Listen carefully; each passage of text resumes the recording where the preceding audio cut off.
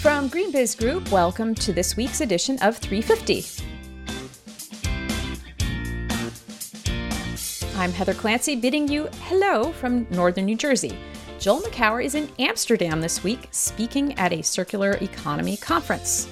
On this week's edition, a new type of funding for early-stage climate tech startups, a fossil-free steel push at Volvo, and why Audi of America placed responsibility for sustainability and government policy under the same executive.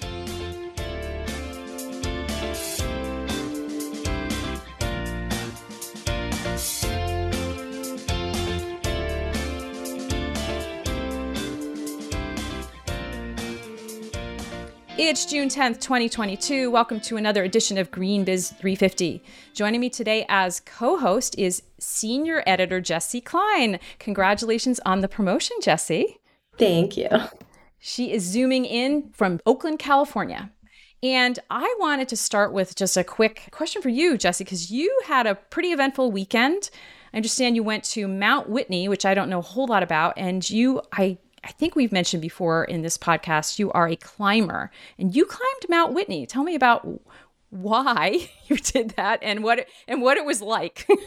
Well, yeah, I guess climbing Mount Whitney is probably the right phrase, but it's more of a hike. It's not like using ropes and climbing gear, but it's just a really long hike.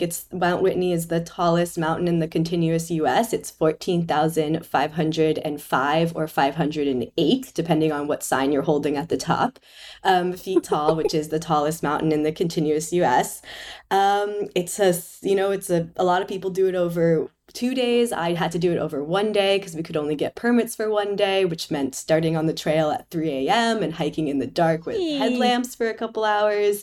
But it was a very long day, and the air gets very thin at the top, and you feel your heart beating real hard. But it was awesome and something I wanted to accomplish for a long time. So it was a good thing for me to do and a good way to celebrate my promotion. Yeah. Is that the highest elevation you've ever climbed to? Yes, I've done another 14er in Colorado for my birthday, for my 27th birthday a couple years ago. But besides that, yeah. You're dating yourself. Ooh. What's on the bucket list? Like what's next? I don't know. I don't know if peak bagging is really my thing, which is like... Peak bagging. What is peak that? Bagging. It means like people who try to climb all the 14ers in California or like all the 14ers in Colorado. It's just not that pretty because you get above the tree line and then it's just kind of a bunch of rocks that aren't that pretty. So I don't know. I'll probably do it if somebody else wants to do something, but I don't think I'll ever make it my mission to climb all the 14ers in California or something. Well, I know we probably should talk about work, so I'm going to ask you about something that you handle. You've started this year, I think one of our most successful columns ever. It's called Hire Learning, HIRE, for those of you listening. And love a pun. Folks, yes, we love puns. We know Joel loves puns. No one does a pun like Joel.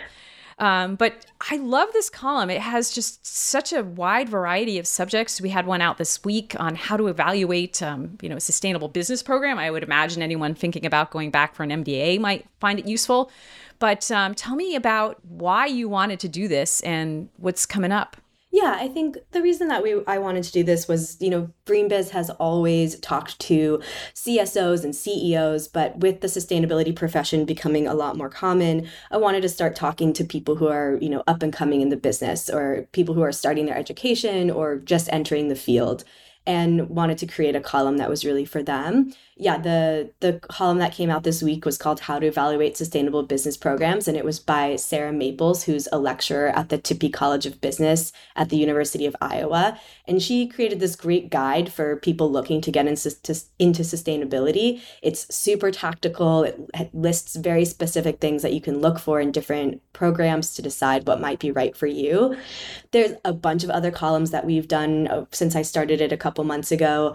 A couple of the ones that I really like are 5 Things I Learned Being a Sustainability Consultant by Charlotte Bandy, which is, sustainability consulting is a big profession and it's one of the ways to jump into the industry, and it's an interesting one. And she outlined different things that she took away from the experience.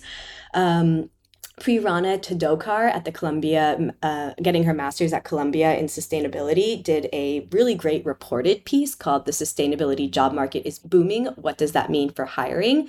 And she talked to a bunch of people. She used the Green Biz, Green Jobs Sustainability Report to really, see what's happening in the hiring market. And then, and then we have a ton of others that I'll mention one by Shannon Parker at CERC, which is the sustainability talent you're looking for. It's in your operations department.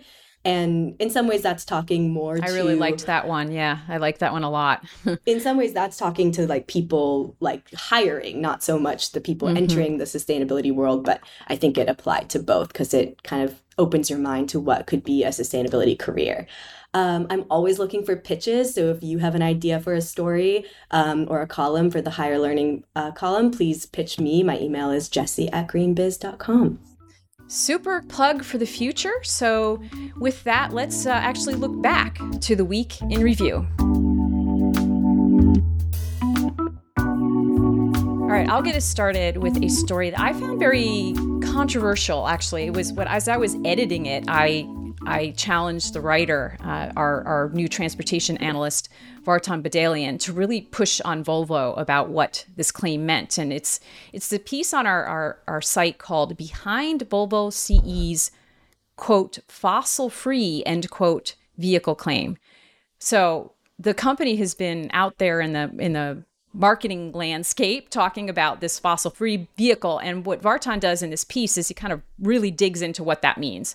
In this particular instance, we're not talking about a car. We're talking about an articulated hauler, which is basically a dump truck, a rock truck, it's a big piece of heavy equipment. And the fossil-free claim actually applies only to the steel. Now, I guess only is probably kind of a harsh word, but it is, I just want to be clear, it's a specific piece of the vehicle that is fossil-free. The steel was created by the Hybrid Alliance, which is part of an organization. One of the partners in this is SSAB. This is a Swedish steel manufacturer. It's part of the Hybrid Coalition. And so these companies, which we've actually written about, are working on a type of low carbon steel, meaning that it's produced without the coal or the fossil fuels rather, that usually are usually used to make steel. So I'm curious, Jessie, what your take was on this. And we were all kind of debating it, I think, internally, like, what does this mean? How much do we push it? What do we put this in the headline? Did you put fossil free in the headline? We did, by the way. What did you think of this piece? Yeah, I think when you see fossil free and then you read the article and you see that very obvious, asterisk next to it, that it's just for the steel and not for the whole, combustion engine. But it does definitely raise red flags in your brain of just is this just a marketing ploy? But the iron and steel industry is what we would call one of those hard to abate industries. It's a very difficult industry to get fossil fuels out of, and it accounts for 11% of the global CO2 emissions. And so it's not just a marketing claim in some ways, because that is a really important sector that we need to decarbonize quickly, especially as our built environment grows and the need for cars grow, and especially for electric cars. Electric cars need steel as well, and if it doesn't really matter if they're electric if we're using fossil fuels to build them. So in some ways, I think it's fair. I do think fossil free, maybe they should have used a little bit of a different term to keep from those eyebrows raising, but I think it's definitely important. And this is actually the second Volvo model to use fossil-free steel. Apparently 9 months ago, Volvo unveiled the world's first fossil-free machine, which was an all-electric autonomous load carrier for use in mining and quarrying. So this is something that they're investing in, and they're slowly building up. And I think the idea of creating a fossil-free vehicle that uses a combustion engine is, just another check mark on the way to creating an entirely fossil-free vehicle car. Yeah, the distinction I think here is that this one was actually delivered to a customer. And that was the big it's a commercial vehicle, and I think that was important. To your point about, you do need this low carbon steel in vehicles that are still going to have internal combustion engines that still run on probably diesel or whatever. I think that, it does underscore the fact that we do need these kinds of milestones, if you will, in along the way to fully electrified vehicles. So cool. I was going to say baby steps, but milestones is much nice. Oh, is much nice. Baby milestones, baby milestones. Yeah, fair enough.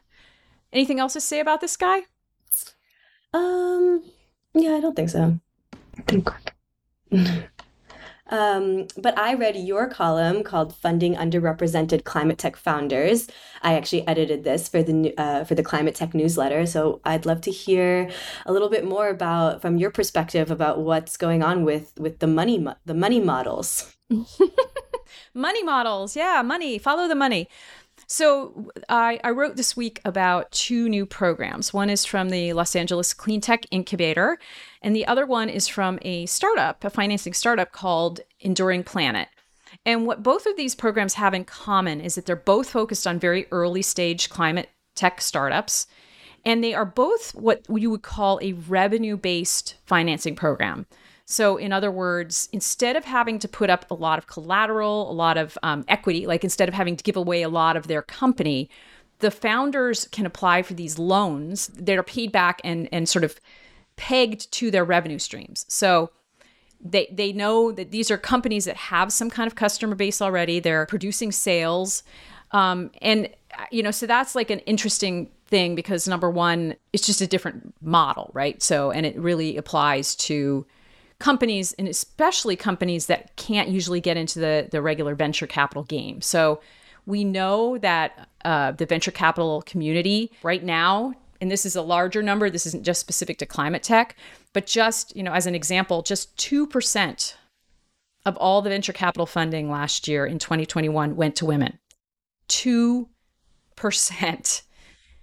And then you think about this number, 1.2%. Less than that in the first half of last year went to Black founders, and that we don't have a gender number on that one. But I mean, that's just really abysmal. And so if you think about all the great work that's happening in the climate tech community with a lot of wonderful founders from Black communities, from Indigenous communities, from other communities from, around the world, we need funding mechanisms to help. And these two programs are actually both specifically catering to underrepresented founders. So they both make a point of looking at that as criteria as they evaluate the loans. And so that's the other reason I thought this was a particularly compelling thing to work about. I mean, I will say the downside, I'll just point out they're not very big funds.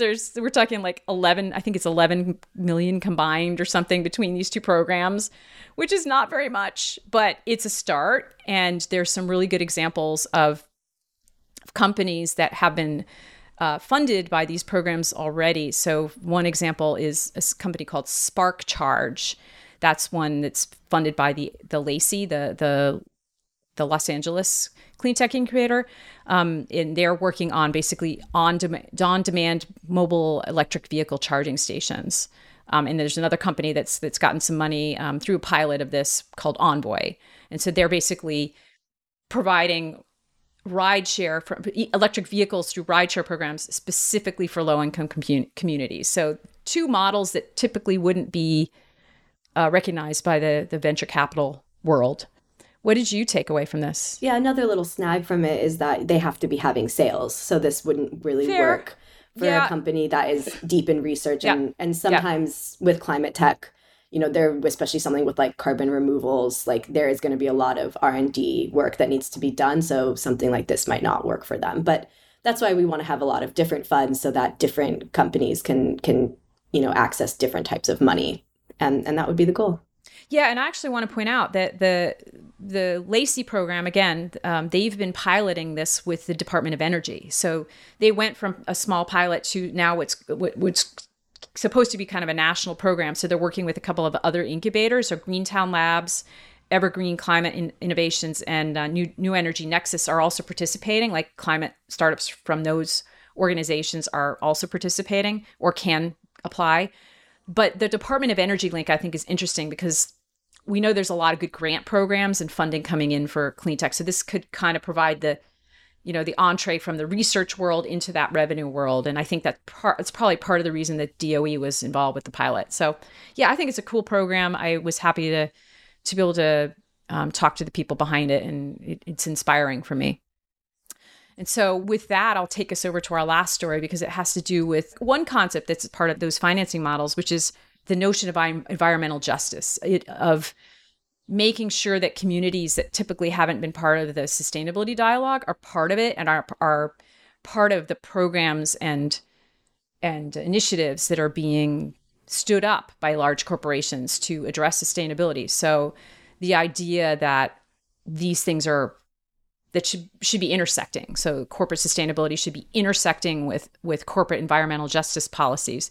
It was written by Terry Yossi, one of our regular columnists who does the values proposition column. His background is in government work and a lot of economic experience, and with respect to that, he's used to be at World Environment Center, but also has a long government career. But I think for me, one of the big things that I liked about this article in particular was that it started making those, started really pointing to the places where you could marry these two policies in a better way. And one of them I thought was in terms of the governance, right? So and I'm just going to pick this one because it's been kind of in the news a lot, but how you collaborate with external communities to understand the needs of those communities, how you are addressing things like capital expenditures, how this gets layered into those considerations. So how do you embed environmental justice into a company's governance policies, and how do you make sure that it's part of those strategies? That to me seems like a really good place to start, because if you're going to let's just take opening a factory, right? It's something that companies do all the time. How do you think about where you're going to put that? In the past, you might have picked a community based on, simply, it's cheap here. Now you're going to need to look at what's the air pollution here? What's the community here? What's the job potential for a community here? What could we do in this area? So I think, to me, that was one of the areas that it's kind of subtle, but if you embed that sort of thing into this decision-making process, it's a good lever for change. What jumped out at you in this sort of this large philosophical question that we talk about a lot here, actually, on the editorial team? Yeah, I mean, I think what you mentioned about the factories kind of got my brain going.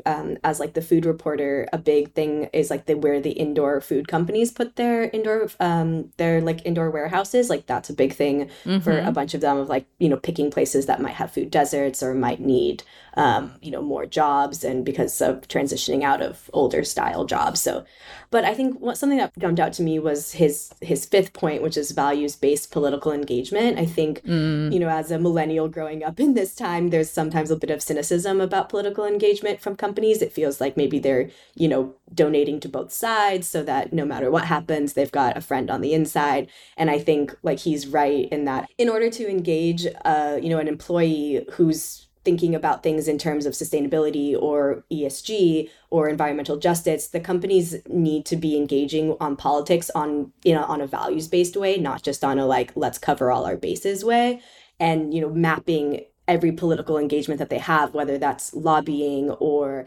donating or just talking to a senator, based to what their actual company values are. So I think that was super interesting to me, and something that I hadn't really thought about in such disparate terms before.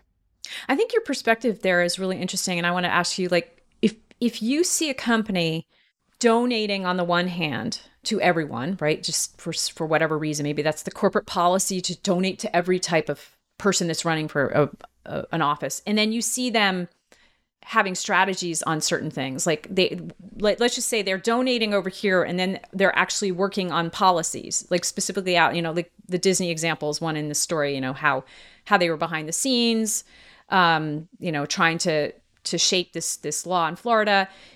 And they didn't really talk about that externally, and where their money trail was pointing to different places. So how is that what gets you cynical? Or I'm just curious. Yeah, I think that's part of it. I think there's a little bit of have your cake and eat it too mentality of we're gonna do everything.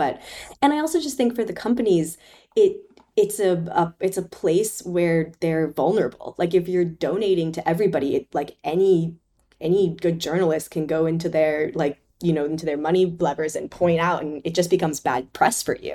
So you might as well just stick with your values and keep donating to the things that matter to you and not donating to the other side so that you have a better story to tell and you're not so vulnerable when a journalist comes and looks at what you're doing. But in some cases, I also see the other side where it's just like, if maybe you can have the ear of another of both sides and be able to force a sustainability plan or a progressive plan because you do have the influence on both sides. So you want to be able to have a toe in each side so that you have the ability to make impact no matter who's elected. So it's hard. I mean, this is just corporate America. It's hard. There's two other things I would like to just bring up here. One is that your previous comment got me thinking about the whole argument on whether you pull whether an investment firm should pull entirely out of oil companies and energy companies, or whether they should keep their money in those companies and force them to accelerate their transitions. Like if you're not at the table as a stakeholder, how do you change the dialogue and how do you change the policy? And that we're not going to go down that path right now, but that's just that argument and that whole perspective I think is super relevant as well. One of the other things in Terry's articles I found really interesting was his suggestion about how you use science to start collecting more information about like the places where you're trying to think about having operations. So like using digital technologies to understand pollution, to understand the health and environmental effects, like really getting a better handle on using science to inform company policies. Like I don't know how often, like I actually can't even think of a single company that's told me, hey, we're investing in this satellite technology because we want to understand around the world what the pollution, is in these different areas, what the job scenarios are, what the fossil fuels mix is in order to like, let's go into this community and invest here. Let's address this community first because they really need the strategy, first in terms of like all of the different stressed areas of the world. I think we do it a little bit in water maybe right now. Like a lot of the water strategies we hear about are very focused on science around, that's where people are starting. But I liked the mention of science as a foundation for this as well. Yeah, I think I also have heard of a couple companies with air pollution sensors that are coming up and like putting them on cars and having them in low income areas. So I think there's some startups in the space as well that are maybe that companies could use to kind of inform their policies on that front.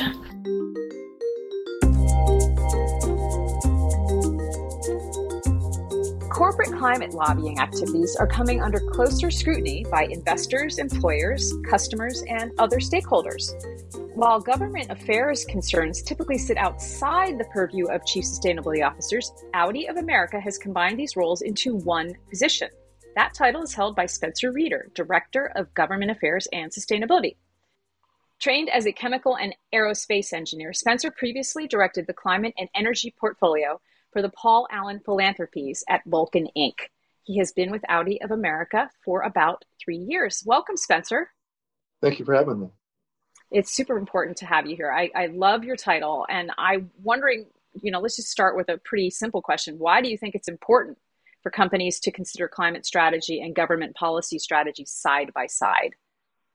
Well, I think you stated it from the outset that it's not common. And I think, as you also noted, this whole sense of advocacy within the corporate world has come under scrutiny, I think justifiably so, for a host of reasons. And listen, I think Daniel Weissman, who's the president of Audi of America, deserves a lot of credit for seeing the opportunity here.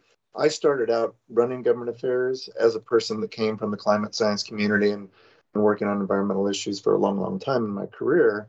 And so it was sort of implicit in the role as head of government affairs that I was bringing that kind of view into the work.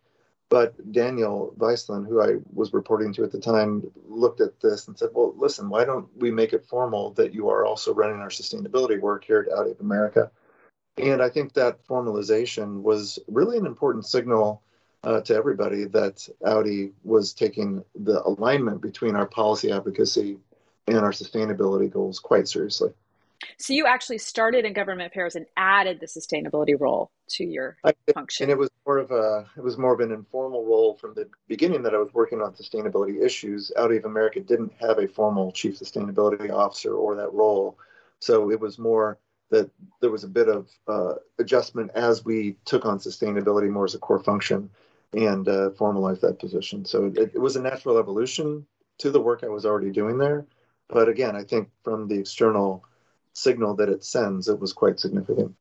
So you mentioned that there were some factors where you think there's a really big alignment. What, can you give me a couple examples of why this needs to be more wedded, particularly for a car company? Well, the industry obviously is going through upheaval and great transformation in the moment, and for all the sort of right reasons. I mean, there's been a recognition dating back, more than a decade. Of course, people knew transportation was a key issue to address to confront the climate change crisis and the imperative of reducing emissions. But I think it was February of 2016 when transportation became the number one source of greenhouse gases in the United States, surpassing the electricity sector, which had long been dating back to the 1970s, the lead source of greenhouse gas emissions. So I think there was, certainly a growing recognition that we collectively, those of us that wanted to confront the climate change problem, had to take transportation much more seriously, and it had to be the principal area of focus for a whole host of reasons. And it's been difficult, right, to confront that. Um, so I think in our industry, it's just not really an option anymore. If you're going to be a company forward looking, I think open and honest about the climate change imperative. Audi was one of the first automakers in the world to recognize the importance of the Paris Climate Agreement and make public statements in support of those goals. So I think this is very much in alignment with what the company was already doing.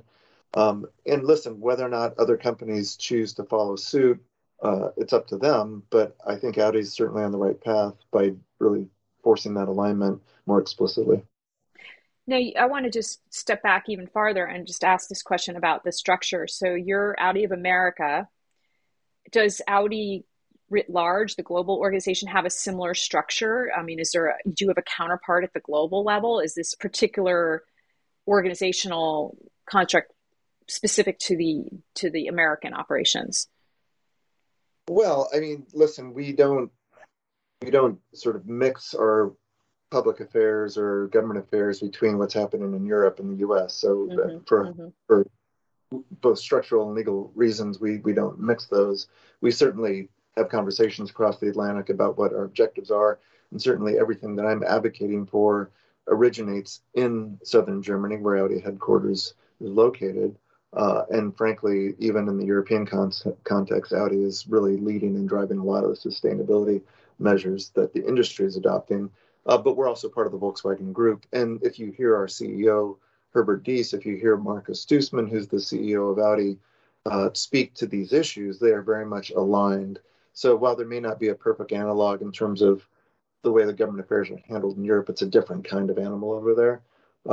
I think it's very much consistent with how our leadership views our advocacy positions on all of these issues. My colleagues in the government affairs team at Volkswagen also take very much a forward-leaning position on these issues. That is, again, a reflection of the corporate philosophy that we've Yeah. adopted recently. So can you give me an example of a policy in the U.S. that your team supported that was sort of out front on the climate issue? Sure. I think probably the most prominent example, and there are a few, was back in late 2018, early 2019, when the Trump administration was proposing to roll back corporate fuel economy standards, look at flatlining the greenhouse gas improvements in the industry. And we, at that point, and it was not just Audi, obviously, it was our brothers and sisters at Volkswagen. We sat down with the state of California and we said, listen, we're not interested in going backwards here. We've made public commitments, again, in support of the Paris Climate Agreement, very ambitious targets for our electrification strategy. We want to continue to lean forward on this. We'll work with you in spite of sort of what some may be viewed as an opportunity to weaken the standards at the federal level. We committed voluntarily, along with three other automakers, to work with California to adhere to the more difficult standards. because that was consistent with where we know we needed to go as a company.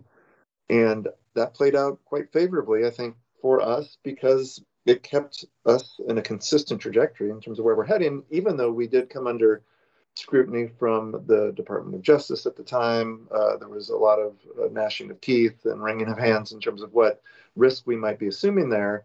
But we had, I think, the certainty and felt relaxed about the fact that we were doing what we needed to do. And, we were going to contend with whatever the ramifications of that decision were. And as it turns out, that clearly was the right thing to do for all the reasons that maybe are obvious and not as obvious. It kept us focused on the prize and where we were heading as a company.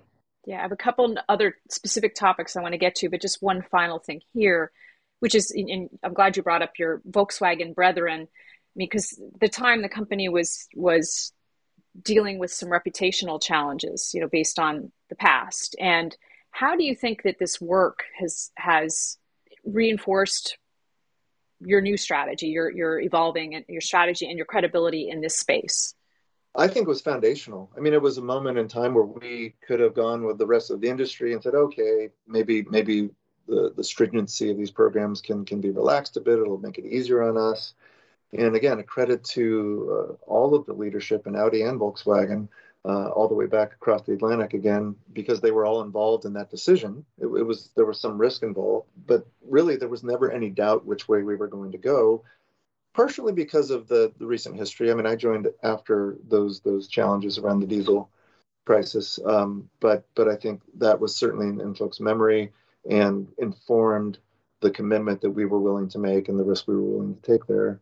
And there was really never a dissenting voice. There was some, just like any business, what are the risks in doing this? How durable would this agreement be in various scenarios? But in the end, there was really not a dissenting voice about where we needed to go across the entire group. Mm-hmm, mm-hmm. So another controversial topic right now in this whole space is trade association membership, right? Because we know that many well-meaning companies might have things that they're doing over here. However, their trade associations that they belong to may be supporting policies that are counter to the climate mission. So how does Audi of America manage that very difficult challenge of making sure that your trade associations are not, I don't know if the right word is adhering, but at least that they represent where your company wants to go? Well, here again, we're not encumbered by our trade association. I mean, to give them credit where credit's due, they've moved a far distance from where they were 5 years ago, let's say, on many of these issues. And if you look at the Auto Industry Trade Association, they've come a far way. They're advocating for electric vehicle infrastructure investments, for support of many of the policies. Of course, they have a perspective on some of the details, of course, as you'd expect. But again, we're not encumbered to always adhere to what the rest of the industry is doing. And the California framework, again, to return to that example, is a perfect example where we diverged from the industry and we felt the freedom, again, as part of the Volkswagen Group, to chart our own course on that particular issue. And I think we'll continue to do that if the industry isn't being forward-leaning enough on these environmental issues where we think that's sort of core to our DNA as a company moving forward. We're going to continue to articulate what our vision is and move forward in that direction. So in as much as these trade organizations need to represent the entire industry, there's going to be some areas where we'll have to diverge and continue to do so. I think it's of everyone's benefit where they can stick together on some of these issues and move the entire industry forward. And so we certainly want to see the industry move in a direction that's consistent with the Paris Climate Agreement and advocate as such internally. But, it's the dynamic's going to be there. And I think that's the case in many trade organizations that represent broad industries. You're going to have various elements of those organizations that want to lead and push the envelope and some that do not. And that's the way it is, right?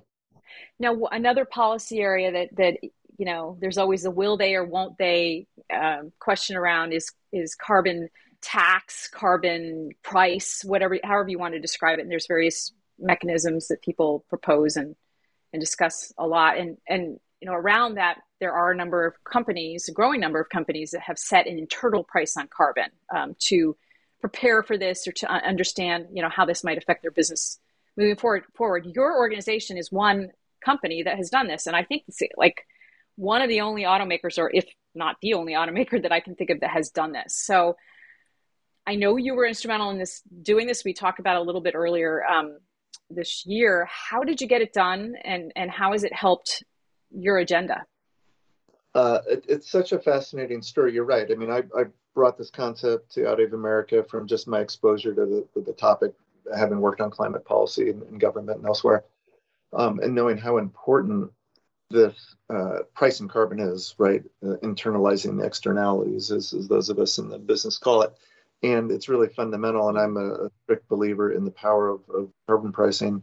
Unfortunately, it's been difficult to implement in the US at a broad scale. Ideally, we want it economy-wide.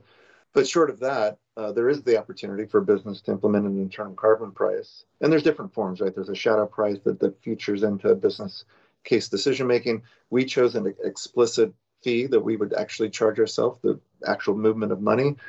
It was based largely on a program that Microsoft had developed quite a while ago. I, coming from the Seattle area, knew many of the people at Microsoft that were running their internal carbon price program. So we were able to crib off the good work that they've done. Actually brought some of their folks in to brief our leadership team around Microsoft's experience with an internal carbon price, and really are modeling, we're a little over a year into it now, we're modeling our program very closely on the Microsoft program. And again, it's a business, right? Businesses make decisions based on finance, based on revenue, based on cost. And so it already in the short time that we've been running it, and we're just applying it to corporate travel right now, we've seen a great conversation and just an awareness, right? So we're excited, again, following Microsoft's path here to expand the scope of our internal carbon price. We chose a very, I think, bold number, $200 a ton, which is multiples higher than the social cost of carbon that was developed under the Obama administration, which we think is probably the gold standard still for how to think about carbon pricing writ large. So, again, here's an instance where our president, Daniel Weissland, looked at the opportunity. We had a few conversations on it, talked to the leadership team, and got very quickly convergence and support for implementing this. And I think the key there was, our CFO was all behind it. I mean, he understood immediately what the role of a carbon price might be in terms of even just a cost savings measure, and giving people pause when they're making a transatlantic flight reservation that, wow, I'm going to pay this additional carbon fee that's going to go into a sustainability fund. Maybe I need to think about my overall travel budget here, and maybe I can do a video call. So we expect to see, though untangling the travel behavior from what COVID has sort of introduced in the whole travel equation, is going to be tricky and probably require a few more years to disaggregate the effects of COVID from the carbon price. We're fairly bullish on what we think this carbon price will do for our behaviors. And again, it creates this internal funding mechanism where we can bootstrap and fund other CO2 reducing activities internally, which we think is this really wonderful virtuous circle that's created when you do an internal carbon price. So one last question for you before I let you go. And that is just, I know there's a lot of companies that they would love to maybe combine these roles, but that's not necessarily going to happen. So what advice would you give to a sustainability chief, or, the head of sustainability for a company in better engaging with their director of government affairs? How would you say they should engage and be involved with that position? Well, I think it starts with the actual leadership. So whoever the president and CEO might be, that person, I think, needs to define how those two functions interact if they choose not to combine them. And maybe it's not always the best approach to combine them, but I think in our case it's working out. But it does, I think, require the leadership team, including whoever the CEO or president is, to really force that issue. I think it does start at the top, to ask for evidence of how these two areas are aligned. And if there is an alignment, to referee alignment. I think that's probably the most efficacious way of implementing this. And if you can find somebody that can fill both roles, even better. Great. Well, thanks for your time. Well, thank you. It's a pleasure to talk about these issues, and thank you. You just heard from Spencer Reeder, Director of Government Affairs and Sustainability for Audi of America.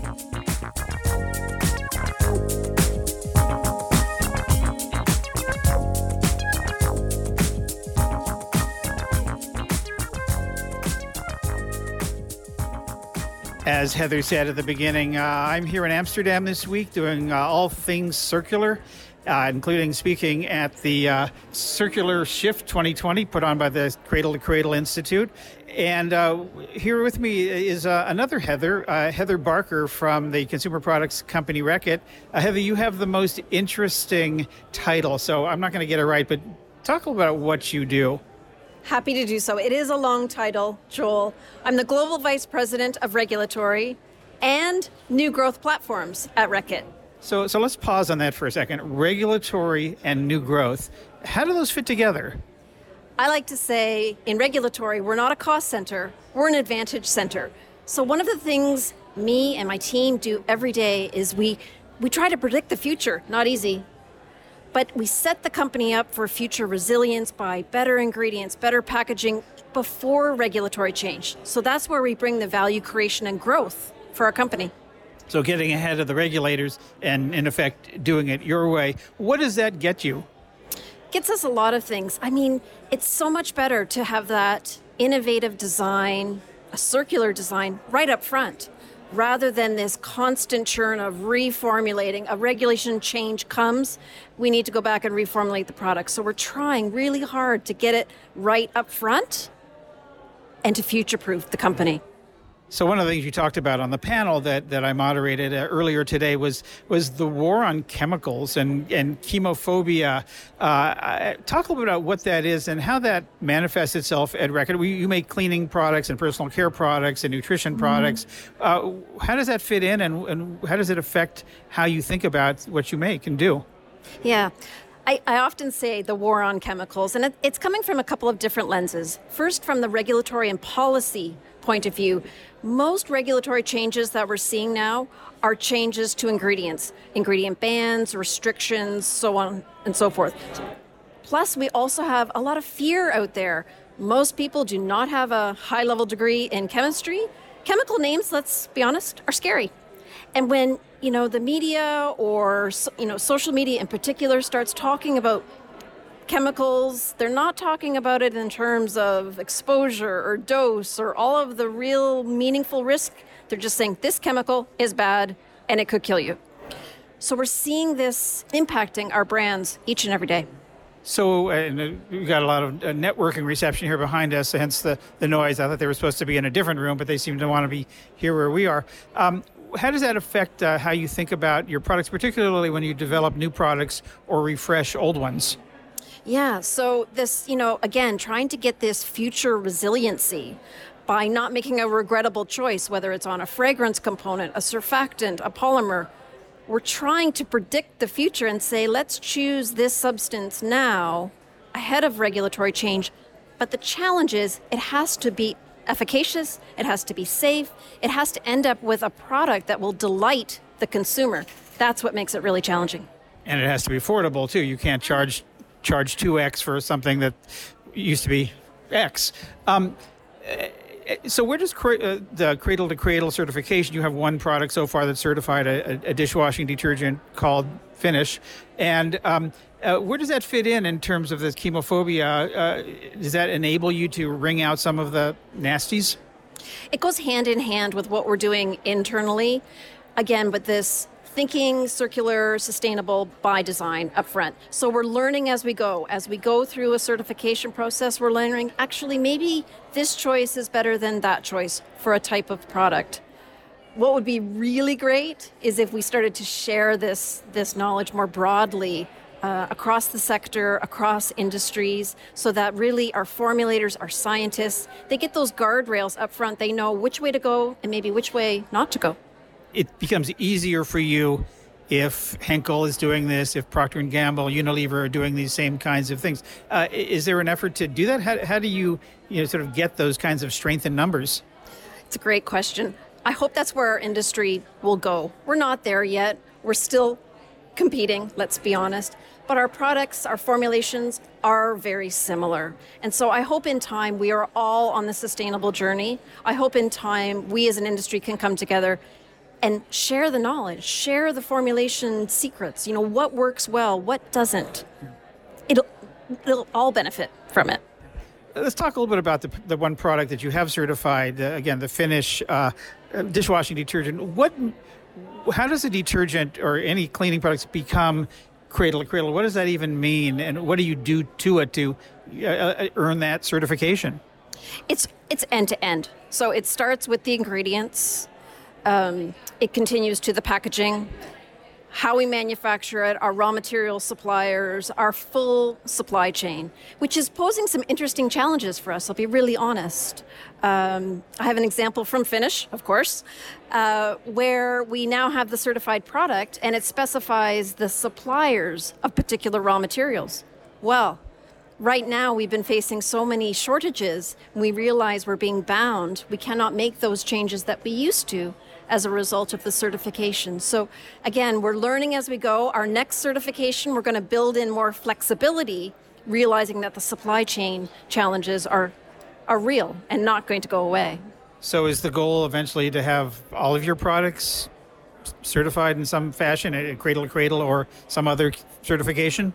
Yeah, so for all of our products that are eligible, so we're starting with Finish, we're now expanding it into Harpic, which is a toilet cleaning brand, a bathroom brand, Woolite, Lysol, Dettol, we're carrying it on through. Some of our brands, like Airwick, which are heavily fragranced, they're not eligible, but for all of our brands that are eligible, that is our ambition. Great, well, we'll look forward to watching that. Heather Barker from Reckitt here in Europe, and you're based in London, I think, right? I'm based in Amsterdam. In Amsterdam? Oh, you're based right here. Okay, good. We can probably see your office from up here. Thank you so much. Thank you so much for the opportunity, Joel. Good to see you. And that's our 350 podcast for this week. Go to greenbiz.com/350 for our weekly episode rundowns. Hit us up by email at the address 350@greenbiz.com. We'd love to hear from you. And I'd be remiss if I didn't mention our newsletters. We have 7 of them, and you can find them by going to greenbiz.com/newsletters-subscribe, and you'll see all of the ones that you can get right now at that link. Thank you to Jesse Klein for stepping in to co-host. I'll be back next week with Joel McCower. Until next time, from all of us here at GreenBiz Group, I'm Heather Clancy. Take care and be well.